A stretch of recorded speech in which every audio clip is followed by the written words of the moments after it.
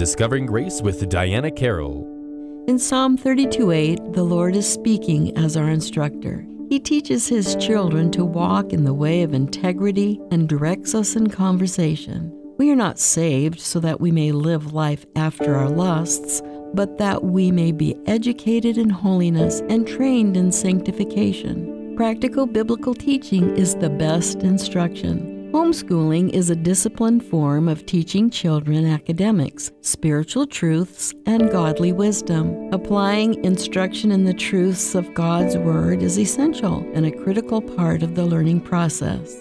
The fundamental principles of this kind of schooling should be more than a neat and organized classroom. It needs to be a place where children learn about real-life situations and the essential truths in living out their lives to honor God. We see plenty of ideas splashed across social media, such as how to decorate the perfect classroom.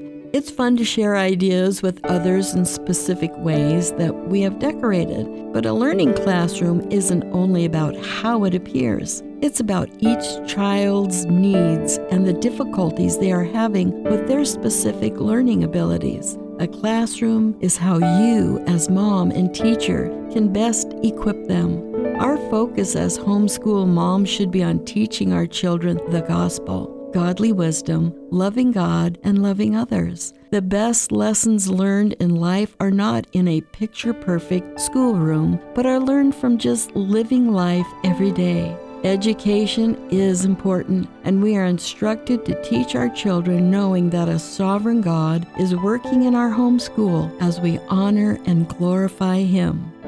This has been Discovering Grace with Diana Carroll. To learn more, visit Diana's blog at dianasdiary.com.